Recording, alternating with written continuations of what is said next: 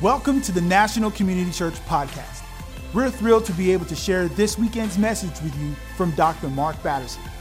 You can find us on national.cc or subscribe to the podcast on iTunes. Good morning. I flew in from Colorado yesterday, so I'm acclimatizing to sea level. A couple of seconds late on the pulpit, we'll get back in shape. It's so good to see you today. In fact, I just bless you in Jesus' name. So glad you're here. In fact, Lord, I just pray that today you would show up and show off your power, your grace, your goodness in Jesus' name. Would you add an amen? Amen. At the turn of the 20th century, a sociologist named Charles Horton Cooley introduced a theory known as the looking glass self. Here it is in 3 simple sentences. I am not who I think I am. I am not who you think I am. I am who I think you think I am. Well, how much wood could a woodchuck chuck if a woodchuck could chuck wood, right? A little bit of a tongue twister, mind bender, but here's the big idea. Our self-image, the way that we see ourselves, is based on how we believe that others see us. Everybody in your life, family and friends, colleagues and classmates, coaches and teachers, everybody in your life functions as a mirror, and so do you. Now, the problem with that is this: not everybody is a good reflection. Now, I've got 2 mirrors on stage. One is a flat mirror, which means the angle of reflection equals the angle of incidence. It's an accurate reflection. If you have a Bible, grab that Bible for a second. So here's mine. And James 1 likens this Bible to a mirror. In fact, it says, if you look intently into this mirror, it will set you free. This mirror reveals our true identity. We see ourselves and we see others through the eyes of God. Now, hold that thought. The other mirror over here is a crazy mirror. Just gonna peek into that crazy mirror. This one comes from a 1940s fun house, and it's not a flat mirror, it's a curved mirror. It's convex and concave, which means it does not reflect, it distorts. There are people who are amazing mirrors. They reflect what is good and true and beautiful. They just bring out the best in other people. Now, when we were in Colorado, Laura and I grabbed a quick breakfast with Dick and Ruth Foth. What amazing mirrors. They just reflect the image of God. Everybody needs someone who believes in them more than they believe in themselves. And I think Dick and Ruth exemplify this flat mirror that reflects what is good. Unfortunately, there are people who bring out the best, and there are people who bring out the, yeah, it's true, isn't it? They bring out the worst because they aren't reflecting the goodness, the grace of God. Newsflash, they're projecting their pain. We criticize in others what we don't like about ourselves. Hurt people hurt people. If you look in the wrong mirror, Houston, we have a problem, right? Because like a crazy mirror, some people project all kinds of dysfunctions and distortions. So 2 questions up front. 1, which mirror are you? Are you reflecting what is good and true and beautiful? Are you reflecting the image of God in others? The image of God in me greets the image of God in you. Or are you perhaps projecting your pain and your prejudice on the people around you? And 2, which mirror are you taking your identity cues from? Are you letting people label you? Are you taking your cues from trending hashtags? There are some crazy mirrors that will distort your self-image in some pretty profound ways. Or are you discovering your true identity and your true destiny by seeing yourself through the eyes of God? Well, welcome again to National Community Church, in person, online, all of our campuses, Capitol Turnaround, Lincoln Theater, Nova at St. James. Thrilled you're here. Good timing. Start a new series, Unashamed. Don't miss the next 2 weeks. I hope today is okay. But the next 2 weeks, we've got Irene Rollins, who just wrote a book, Reframe Your Shame. And then Donna Pisani, next 2 weeks, they're not just gonna unpack scripture, they're gonna share their stories. And I'm believing God is gonna set some of us free. Amen? What I wanna do this weekend is reverse engineer shame. And so, if you grab your Bible, you can meet me in the Garden of Eden. We'll start in Genesis 2:25, and we'll get there in a minute. Shame is a story we tell ourselves about ourselves. It's a negative feedback loop. I'm not good enough, not smart enough, not nice enough. You could fill in the blank with a dozen other things. It's feeling unworthy, unwanted, unloved, unimportant. Now, there is nothing wrong with guilt. In fact, it's an accurate response when we do something wrong. We own it, kind of like pain, and then we remedy it by experiencing God's forgiveness. It's okay to not be okay. Am I in the right room? It's okay to not be okay. But guilt is something that, guilt says I made a mistake. Shame says I am a mistake. And these are two totally different things. And I think so many of our issues happen when we let shame enter the equation of our lives. Let me try to put a little bit of skin on it. Suzanne Velt, part of our staff here at NCC, so grateful. She gave permission to share this story. When Suzanne was in high school, her mother told her the number she should weigh. It's one thing to push your kids in a healthy, holy way. It's another thing to project your expectations as distortions on your kids. Pretty dangerous, especially when those expectations don't line up with who that person is. And so Suzanne tried to target that weight, that magic number. She never did. In the best shape of her life, running cross country in college, 11 pounds over that number. After running 8 marathons, by the way, right, Suzanne? Come on, 8 marathons, unbelievable. That deserves a hand clap. 20 pounds over that number. After completing 300 Peloton session, 30 pounds over that number. Let me sidebar for a second. One form of shame is body shaming. And it's more prevalent than ever because of social media. Is it any wonder that when people filter their posts, okay, I just posted a bunch of pictures from Colorado. Which ones do you think I posted?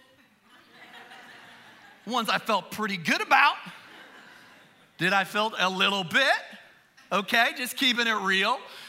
When your social media feed is filled with filtered pictures of people living their best life in exotic places, it's hard not to have a subconscious reaction like, what is wrong with my life? Right? But here is what grieves my heart. 32% of teenage girls who say they feel bad about their body, they feel worse when they look at Instagram. We gotta remedy this somehow, some way. In fact, I might suggest social media might be this mirror.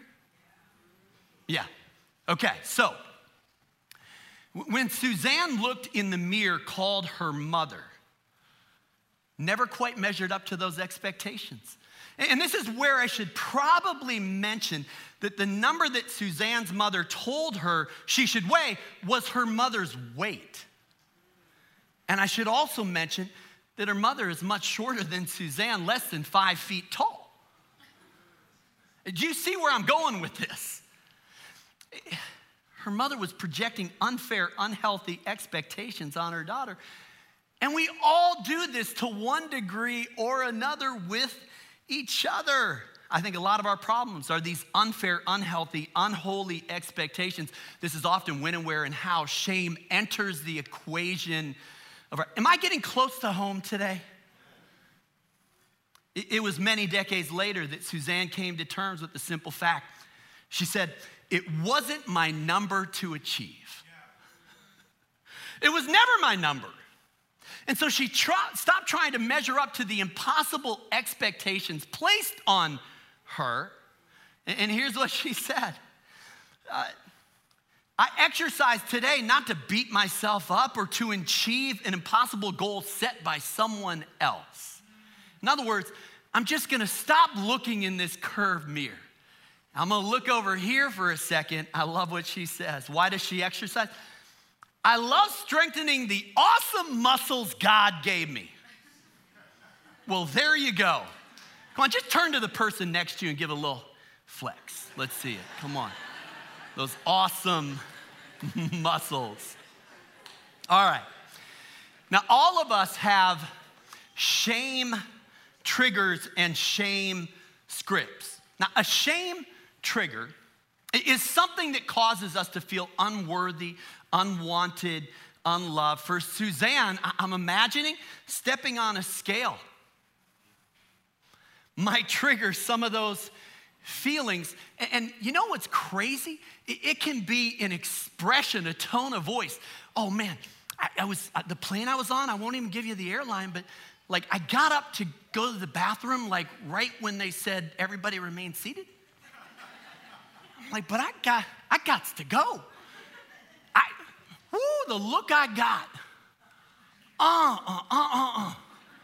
Daggers just flying at me as I walked down the aisle. Isn't it crazy? Little things. Shame triggers are as unique as you are.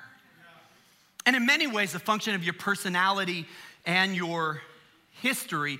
And so we need to identify what those triggers are, because what they do is they create a negative feedback loop called a shame script. And it's negative self-talk. Sometimes it's something that someone said to us or about us, and we just put it on repeat. Okay, I wanna try to keep this as real as I can. Last time I checked, Circle Maker, 6,283 reviews, 86% of them 5-star reviews, 1% 1-star reviews. Anybody want to take just a wild guess? Which ones tend to carry the most weight? Man, out of the gate, I was reading those reviews. I would wake up in the middle of the night and my heart would be beating, and I wanted to react. I'm like, you don't even know me. You don't know the heart behind these life goals. Like you don't. Like, I'm just sharing my story. Like, there were some hard things. I took some of them on the chin and put some of those. I think a shame script is putting a negative review on repeat. Observation right here. When someone says something negative or hurtful, you have a choice to make. You can prove them right or prove them wrong. Can I get in our business a little bit today? Some of us need to prove some people wrong, but not with that motivation. Not like I'm all about proving someone wrong. I'm all about who God says I am. Dr. Paul Tournier, the Swiss psychiatrist, once had a patient struggle with chronic sense of unworthiness. And during counseling, she revealed a memory from a moment in her childhood when she overheard her mother say to her father, "We could have done without that one." And these feelings of being unwanted, of being unworthy, of being unloved, Oh, Lord, help us. You can't give that a microphone. You cannot put that, you've got to find a way to overwrite those shame scripts. And the good news is there's a way to do it, okay? We need to let God's word begin to reveal to us who we are and overwrite some of those distortions that have been projected on us. And so, shame says, I am a mistake. God says, you are my workmanship. I don't even know if you can read this, and even if you have good enough eyesight, I don't know if my handwriting is good enough. Shame says, I am unworthy. God says, you are worth the cross to Christ. Shame says, I am not enough. Oh man, I love this. God says, you are more than a conqueror. Shame says that you are unlovable. God says, no, you are my beloved. This is my beloved son, my beloved daughter, in whom I am well pleased. Shame says, I'm an accident. God says, no, you are fearfully and wonderfully made. Shame says that I am insignificant, and God says, no, you are the apple of my eye. Do you see what's happening here? You can spend all your time in front of this mirror, kind of get all these projections and distortions, or you can go over here and begin to press into your true identity in Christ. You have to flip the script. How do you do that? Scripture is our scripture. And that's more than a play on words. It literally begins to overwrite some of those negative distortions that we get over here. And so let's dive in. Genesis 2:25. Adam and Eve were both naked and they felt no shame. When I was 3 years old, I don't remember this, but my parents told me about it. I was in the bathtub and I got out of the bathtub, ran out of the bathroom, ran out the front door, and ran down Utah Avenue North.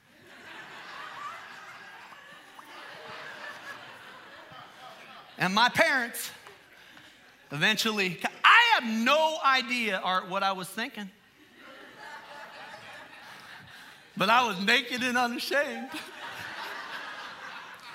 And we all were. Don't laugh too hard, Joey. And we all were, right? There is this childlike innocence that is as close. It's an Edenic innocence. It's an echo of Eden.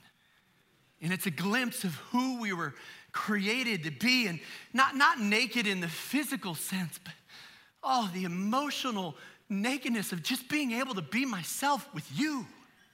And you being able to be yourself with me and live in a shame-free zone. That is God's original intent. What happened?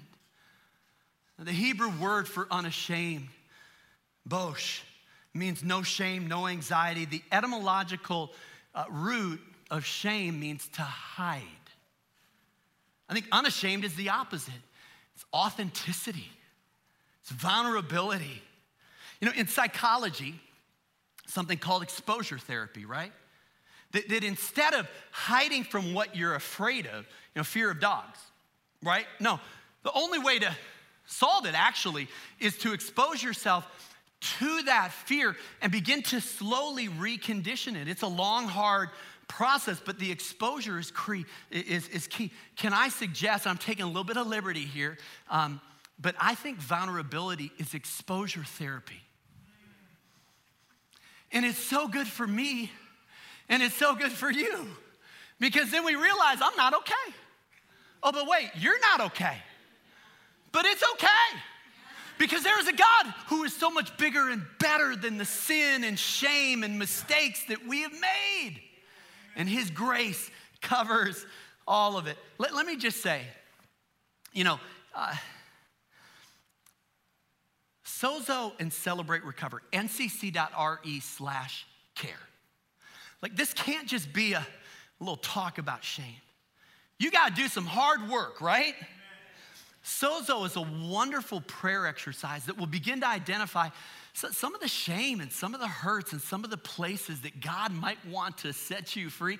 And then Celebrate Recovery is just saying, hey, we all have hurts and habits and hang-ups. Let's get to work and work on our shame. The opposite of shame is vulnerability. Now, along with discovering what's right, your true identity, you have to confess what's wrong. See, shame lives in the shadows. Shame is all about, see, what the enemy wants to do is just blackmail you. But the second you confess it, now he can't blackmail you anymore. This is a key distinction. Theologically, don't miss this. We confess our sin to God to be forgiven. We confess our sin to each other to be healed. God can't heal it if you don't reveal it. And so there's got to be a moment where you exercise some courage. And I'll just say this, as a pastor, heard a lot of confessions. Some things that, if I'm being honest, like, whoa. Because I did not see that. I want you to hear me right now. My respect for the person confessing has never gone down. Because I'm never surprised by sin. All have sinned and fallen short of the glory. What I'm surprised by is the courage to actually confess it. I'm like, wow, but wow, right?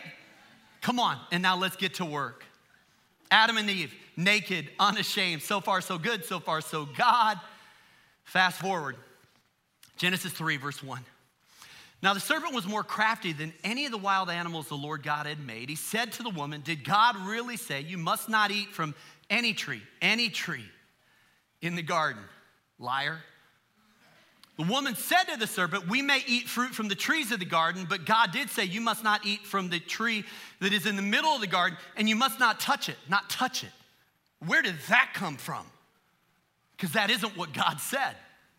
Or you will die. You will not certainly die, the serpent said to the woman, for God knows that when you eat from it, your eyes will be open and you will be like God, knowing good and evil. Notice the tactic. What the enemy wants to do is plant a seed of doubt. Because if you begin to doubt the goodness of God, now it's an open door. You are fair game.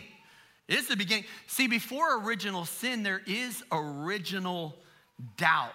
Servant says, did God really say you must not eat from any tree? You know I love this stuff. There are 73,000 species of trees. There are 7,500 varieties of apples. They could eat from any one of them except one. And what do? We shift our focus to the one that is off limits. God is holding out on me. Are you kidding me? You got 72,999 options, but you're going to focus on the one. You must not eat from any tree, and you must not touch it. In psychology, there are these things called cognitive distortions. They're exaggerated, irrational thought patterns. Don't have time to deep dive it, but they run the gamut. Catastrophizing, overgeneralizing, dualizing. It's emotional reasoning. It's blaming. It's our stinking thinking, right? When it just gets distorted.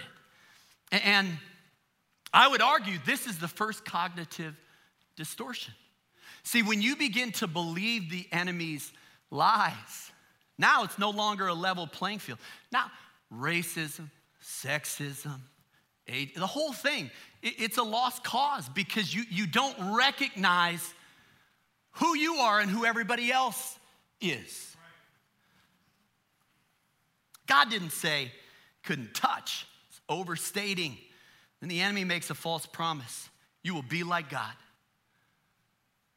He appears as an angel of light, but he's a father of lies. You have to do the hard work of identifying what lies have been told to you and about you. And I rebuke them in Jesus' name. It's just not who you are. You are who God says you are. Verse 6. And when the woman saw the fruit of the tree, it was good for food, pleasing to the eye, desirable for gaining wisdom, she took some and ate it. Also gave some to her husband who was with her. Where was he? Yeah. It's so easy to blame Eve, right? Weak sauce, Adam. You're right there, bro. Come on. Why don't you step up and step in? Yeah? Okay. All right. Got that off my chest. Gave some to her husband with her. He ate it. The eyes of both of them opened. They realized they were naked. They sewed together leaves and made coverings for themselves. I don't have time. The curse is self-consciousness. And the solution is God consciousness. The day is going to come that we're going to see him face to face. All of those other things are going to fade away.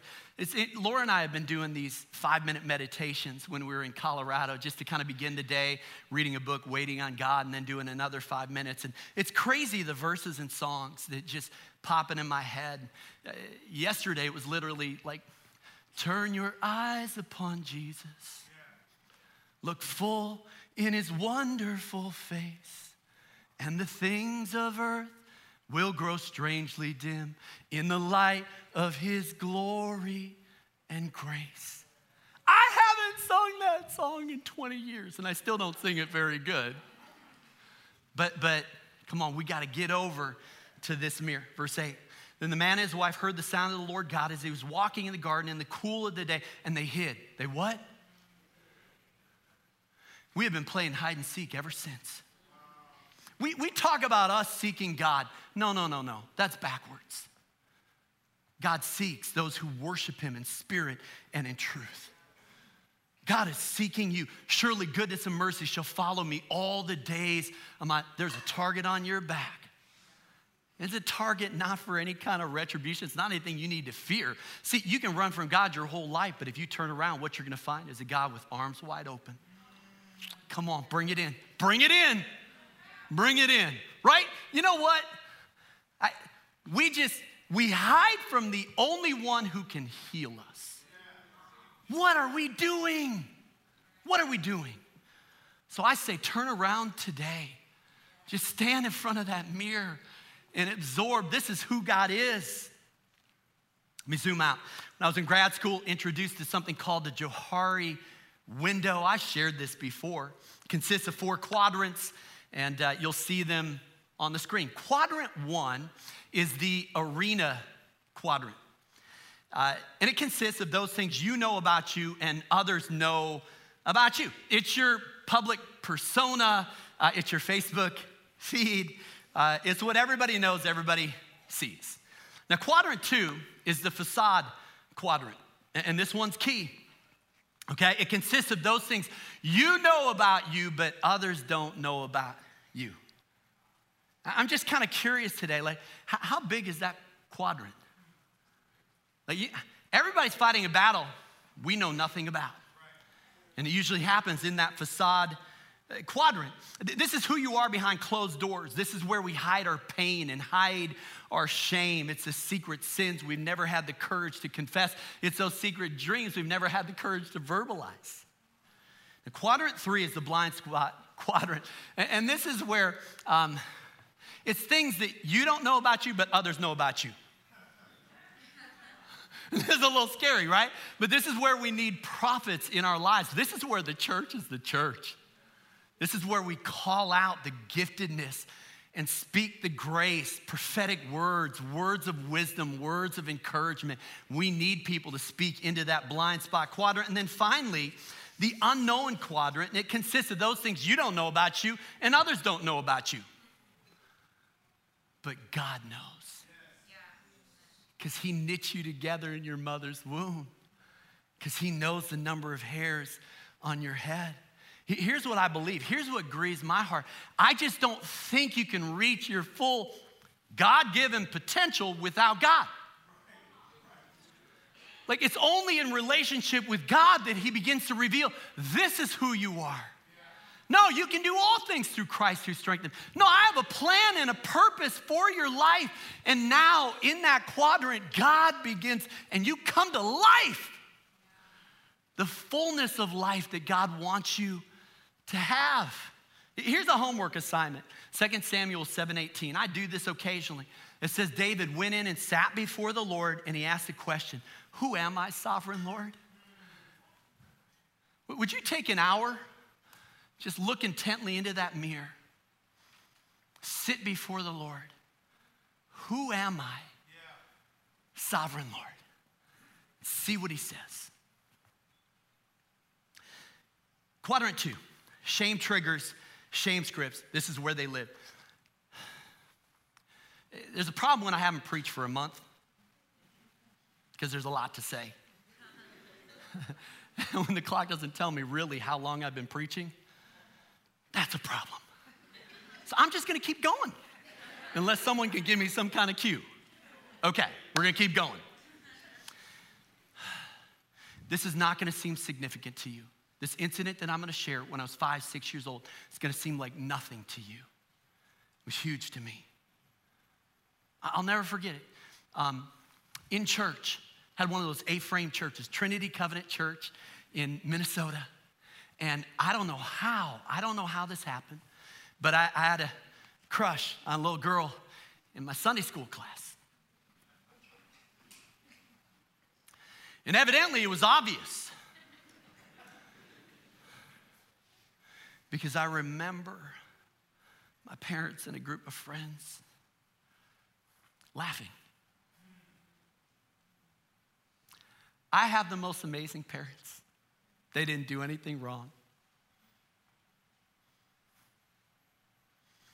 If I could describe to you the feeling of embarrassment, but I can't.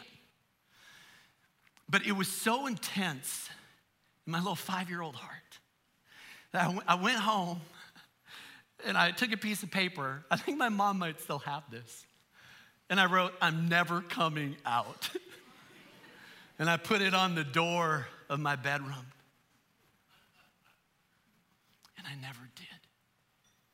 I never came out. Oh, I came out for dinner. There were feelings and emotions.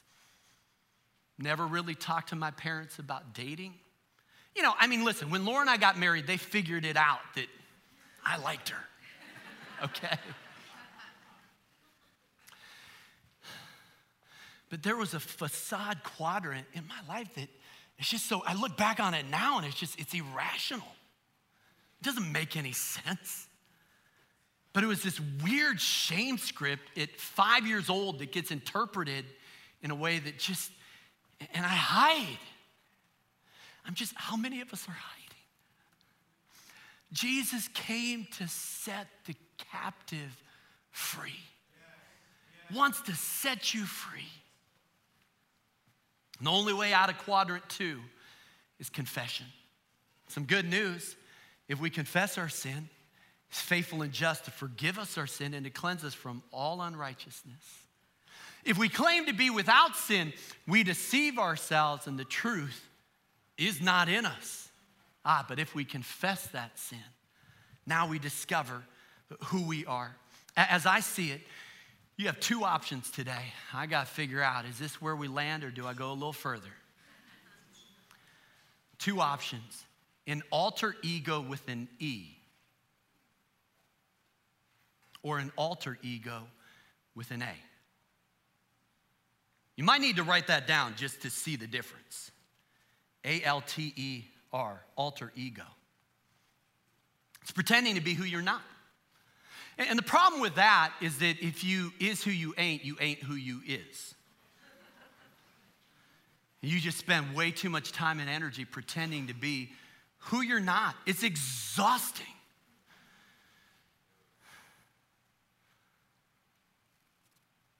People who try to impress other people are unimpressive. People who aren't trying to impress anybody, whew, that is impressive. Wow. And I think the key, biblically speaking, you got to be unoffendable. You got to get comfortable in your skin. You got to be without guile. I call it an alter ego with an A, and it's really pretty simple. It's just laying your shame, laying your pride, laying your lust, laying your anger. It's just putting all of it at the foot of the cross. Why? Because for the joy that was set before him, Jesus endured the cross doing what? Scorning its what? Shame. How was he hanging on that cross? The way the Romans did it, half naked, maybe fully naked. The rawness of that moment. But he said, let me take it. Let me take it. Come on. No, do not live in your shame. You're set free. Live in the fullness of who you are. You're my workmanship. You mean the cross to Christ. You're more than a conqueror. You are my beloved, made in the image of God, the apple of God's eye.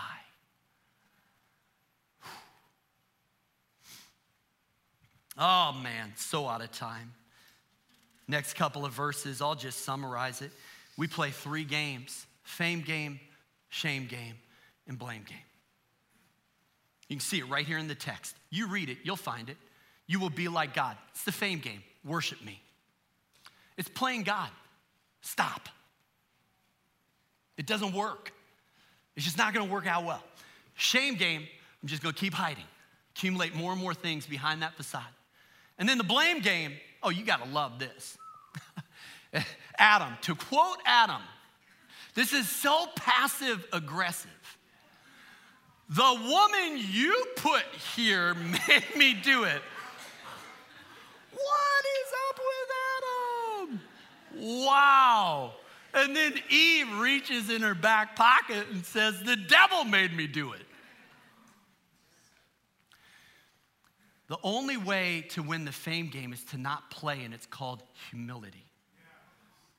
The only way to win the shame game is to not play, and it's called vulnerability. And the only way to win the blame game is to not play, and it's called responsibility. Doesn't mean it's your fault. It means I am responsible.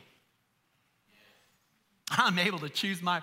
See, you can play God, or you can play the victim, or you can just get in front of this mirror and say, God, oh, thank you, Jesus.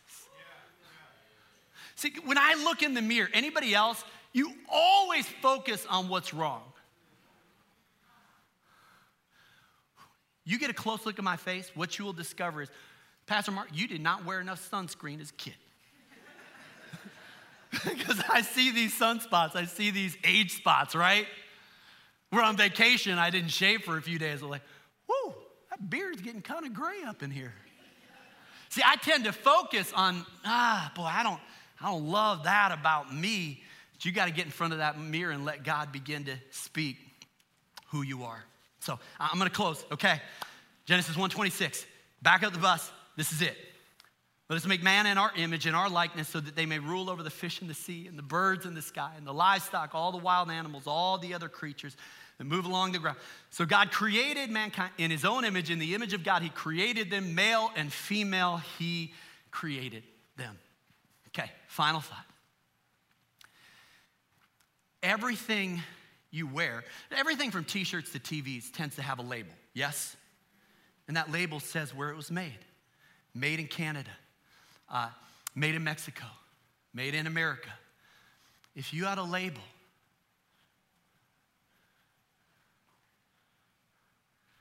it would say made in the image of God.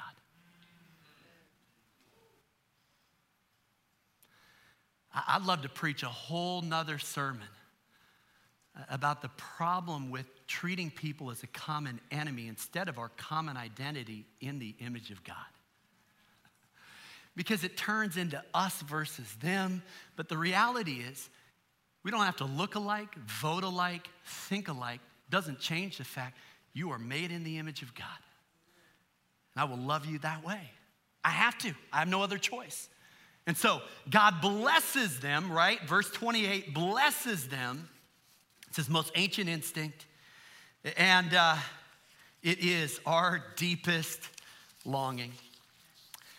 A few years ago, speaking at a conference in the UK, Q&A with Justin Welby, Archbishop of Canterbury. And he said something that was pretty profound. He said, he was asked what he believed to be the greatest challenge that every follower of Christ faced.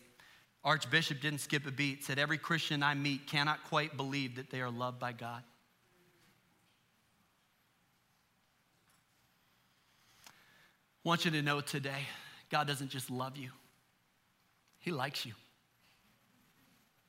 because he sees his image. He sees his workmanship. He sees the apple of his eye.